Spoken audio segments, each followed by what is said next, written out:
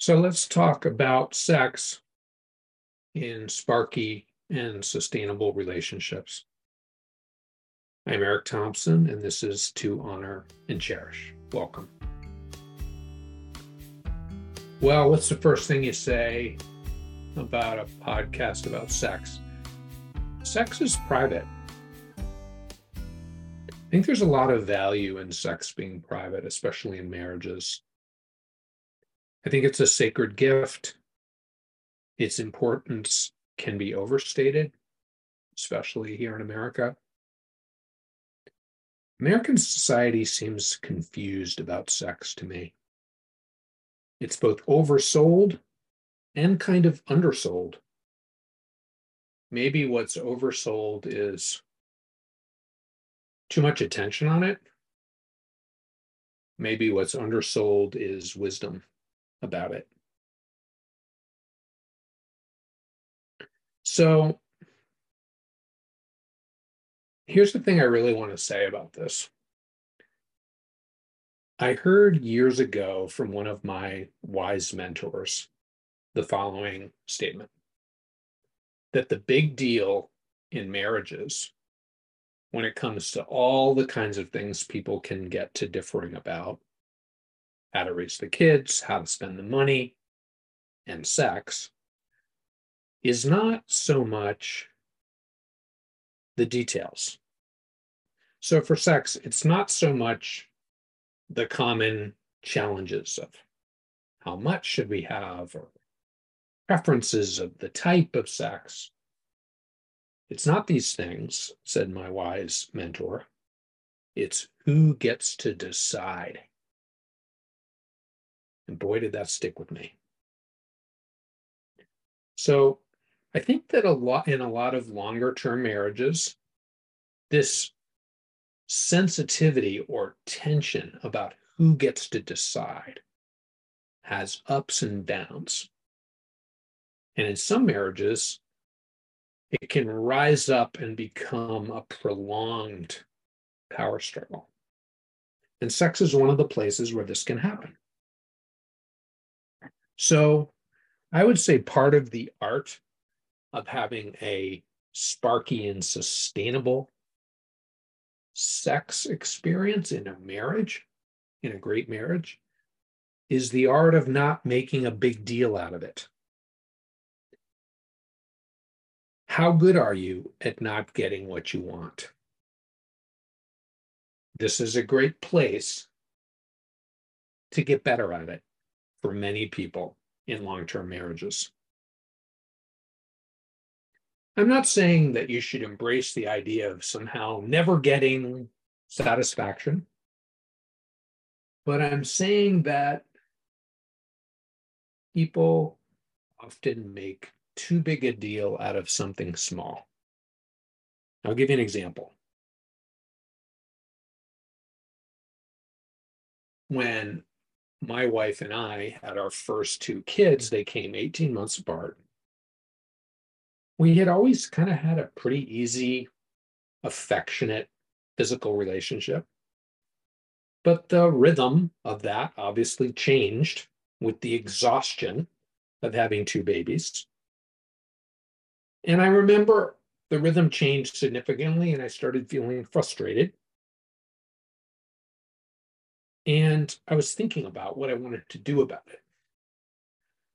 And I'm very grateful for the wisdom tradition that surrounded me, which is Bowen family systems theory, and for my relationships with people here at the Vermont Center for Family Studies, for providing me with the context, the viewpoint, that a lot of times it's how you react to things in life that determines how they go, not so much what's happening.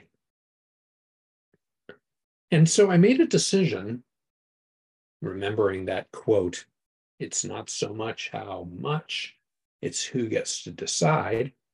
I made a decision. You know what, Erik? I am not going to make a big deal out of who gets to decide right now. I'm going to spend a year with she gets to decide. And it felt so good. I knew it was going to work. I felt very centered when I found this position inside myself. I never told her about it. I just tested myself to see, can I pull this off? So that's an example of the art of not making a big deal out of it. In order to do that, you've got to be pretty good at tolerating frustration. I think marriage is a great place to get better at tolerating frustration masterfully. And the magic in it is, if you get better at doing that, if you're pretty good about it in the first place, you tend to get more of what you want. That's the magic paradox of sex in a long-term marriage. If you're pretty good at managing frustration, you get it more. So I want to say something about this, that I think there's two fundamental types of challenges in this space of tolerating frustration. And the first one is when you are the pursuer and you're not getting the kind you want or the amount you want, but you're in that position of the one who wants something else. The other one is when you're the pursued, when you have somebody you love who's signaling to you that they're in that frustrated place. Both of these positions is a good workout. Both of these positions are challenging. Let's talk about the pursuer one. So I just told you a story about that. Anxious pursuers, anxious pressurers. A lot of times, in my experience as a couples therapist, it's the guy, but certainly not always. For anxious pursuers, avoid being an anxious pressurer. You are poisoning the well. Learn to be way more gracious. Learn to be more patient. Learn to be generous. Sounds so simple, not easy to do.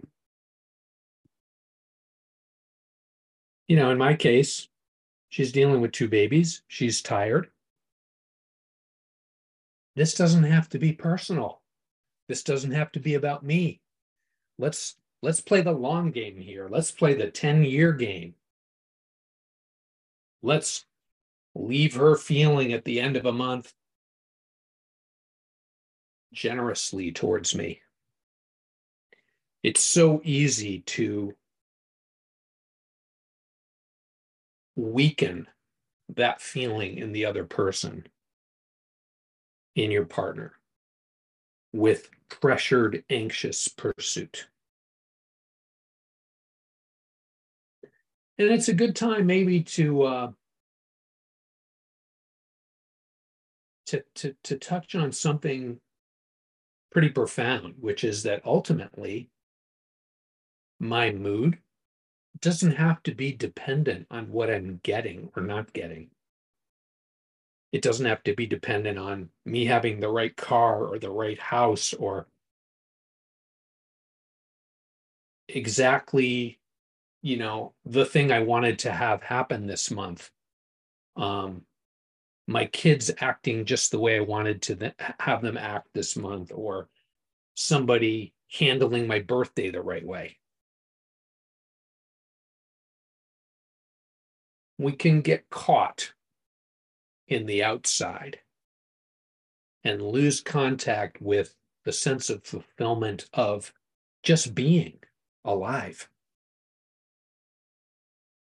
And maybe these frustrating moments in a marriage are opportunities to get more grounded in something more profound, the joy of just being alive. And if we do that, we're more likely to see the glass more than half full with our spouses. In my case, incredibly proud about how she was handling the journey of becoming a mom to a whole bunch of babies at once, for example, and all the ways in which she was supporting me during those years. It's sad for me when I see couples forget all that half full stuff and make a big deal out of something transitory. So, what about this other side of the coin, this anxiously pursued? What about people who feel pressured by their partner? Anxiously pressured. Again, I would say more than 50% of the time in long-term heterosexual marriages, which is what I know about, they tend to be the gals, but definitely not always. I've seen the exceptions. For the anxiously pursued regarding sex, it's another kind of mastery. I think it has to do with mastering the art of frustrating somebody. Mastering the art of frustrating. This doesn't sound like great advice for a marriage, but think about it. I think it is. How able are you to tolerate the anxious pursuer's frustration? For the anxious pursuer, he could learn to tolerate his own frustration better.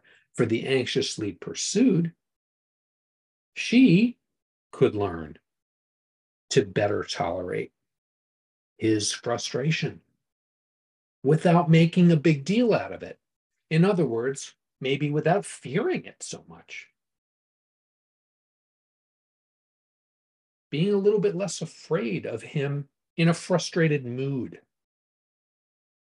How to not turn moods into themes is what I'm talking about here today. Themes being things that people start to see as defining our relationship.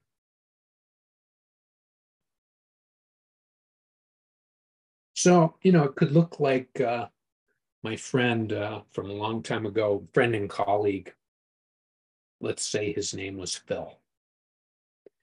And he was telling me that he had a great relationship with his wife, and he was very happy with their marriage, and he was very happy with their sex life. And we were talking about this theme one day, and he said, my wife is amazing. If I start pursuing her and she's not in the mood, she'll just look at me and she'll go, "You're not getting anything tonight, big boy." And he laughed. I think he liked how calm she was about it.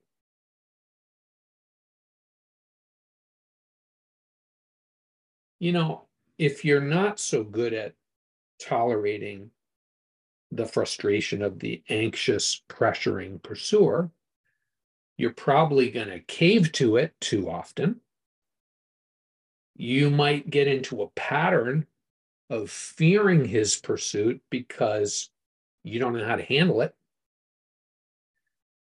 You might get into a pattern of giving into the pursuit too often and sort of pretending that you're not too tired to enjoy it.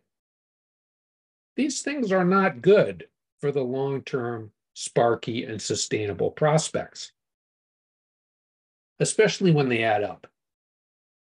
I'm all for people not always going with their own preferences.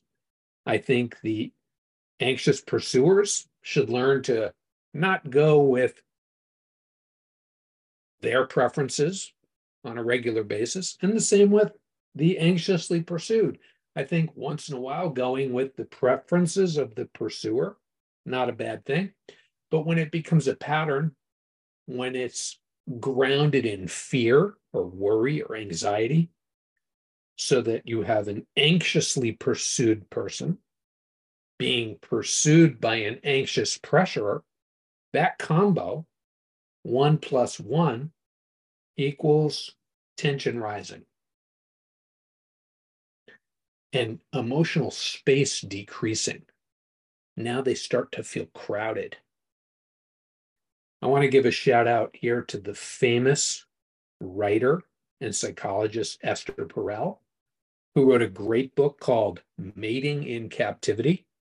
If you're interested in what I'm talking about, it's a fantastic book. Esther has a great podcast series. Mating in Captivity, if you haven't read it, refers to something very interesting that's relevant to what I'm talking about. It refers to the fact that zoos have a problem, especially with their larger mammals, that they will become completely disinterested in sex when you cage them. So, for example, in the DC Zoo, the pandas, it's a challenge to get them to mate. The lions, it's a challenge. They have these lions, they're living in the DC Zoo for life. They can lose all interest in sex. What does that tell us about humans? Well, humans aren't living in cages, but the marriage can become a cage. Don't let your marriage become a cage. Keep the doors open, keep the air flowing in, keep the fresh air coming in, keep the surprises coming. Don't cage her. And if you're the anxiously pursued, don't let yourself get caged. If you get caged, my proposition is that's 50% on you. Let's go up a notch. It's 51% on you. I like the idea that whatever happens in my marriage is at least 51% my responsibility. Whatever I'm feeling in my marriage, if I'm feeling pressured, it's 51% my responsibility. In other words, I'm doing a lot of things that contribute to me feeling pressured or cornered. Same with the other side. If I'm feeling frustrated, dissatisfied, get good at understanding the 51% that's on your side. What unfortunately happens is people become in a tension, in a marriage that's where the tension's rising and the sparky and sustainable is weakening. People become masters of what the other one is doing to stimulate the problem. And sometimes they get into a pattern where they start throwing these interpretations at each other. And each one is a master of what the other one does. People talk about like listening and communication skills as really helpful in times like these. But I don't know. I'm skeptical of that, like a lot of other good marital researchers are, like Neil Jacobson at the University of Washington, who presents the idea that in a marriage that's in trouble, communicating emotions is probably one of the worst things they could be doing.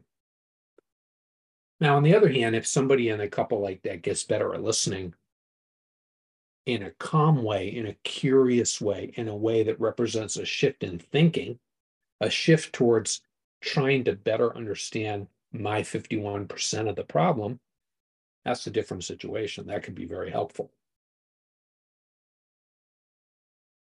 So, back to the anxiously pursued, again, mastering the art of frustrating somebody. It can be done with so much graciousness. And, interview your friends about it. How do you do that? There are people who are really good at this, who are out there, who are good at staying calm about it, not making it worse, and maybe gently training the other person to get through the week or get through the day. It's kind of a loving no. And some people say, I think this is true, without the ability to have a loving no in the marital bedroom, it's going to be hard to get to the loving yes.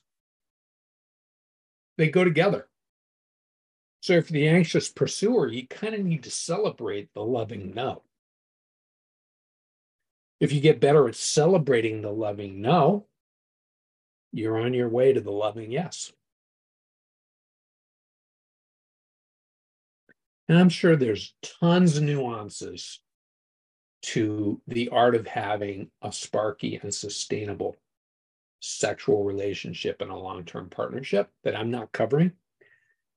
But I think those are two pretty solid ones worth thinking about.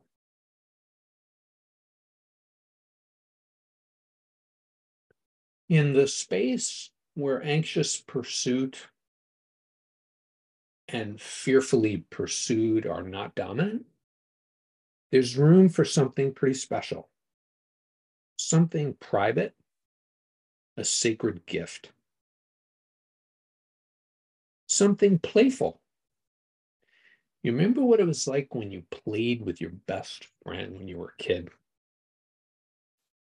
Anyone's allowed to go home anytime. And laughter is easy to come by. And you remember that kid who you didn't want to play with? Well, what were they like? He had to get his way.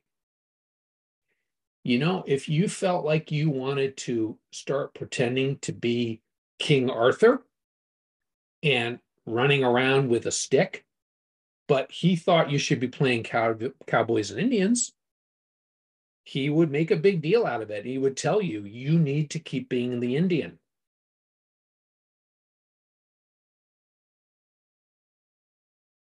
He wanted to control the game too much.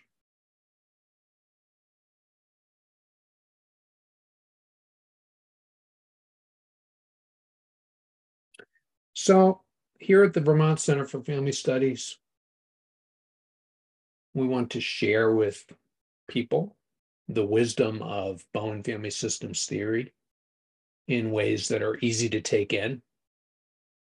All of what I'm talking to now, what I'm talking about, I think spells out the picture of what a differentiated marriage looks like. And I want to say we're very grateful to the sponsors of this podcast. The Pomerleau Real Estate Company has been supporting us for years, and the Brew family, who believe in what we're doing and stand behind us. Folks, enjoy the ride, enjoy being together, and good luck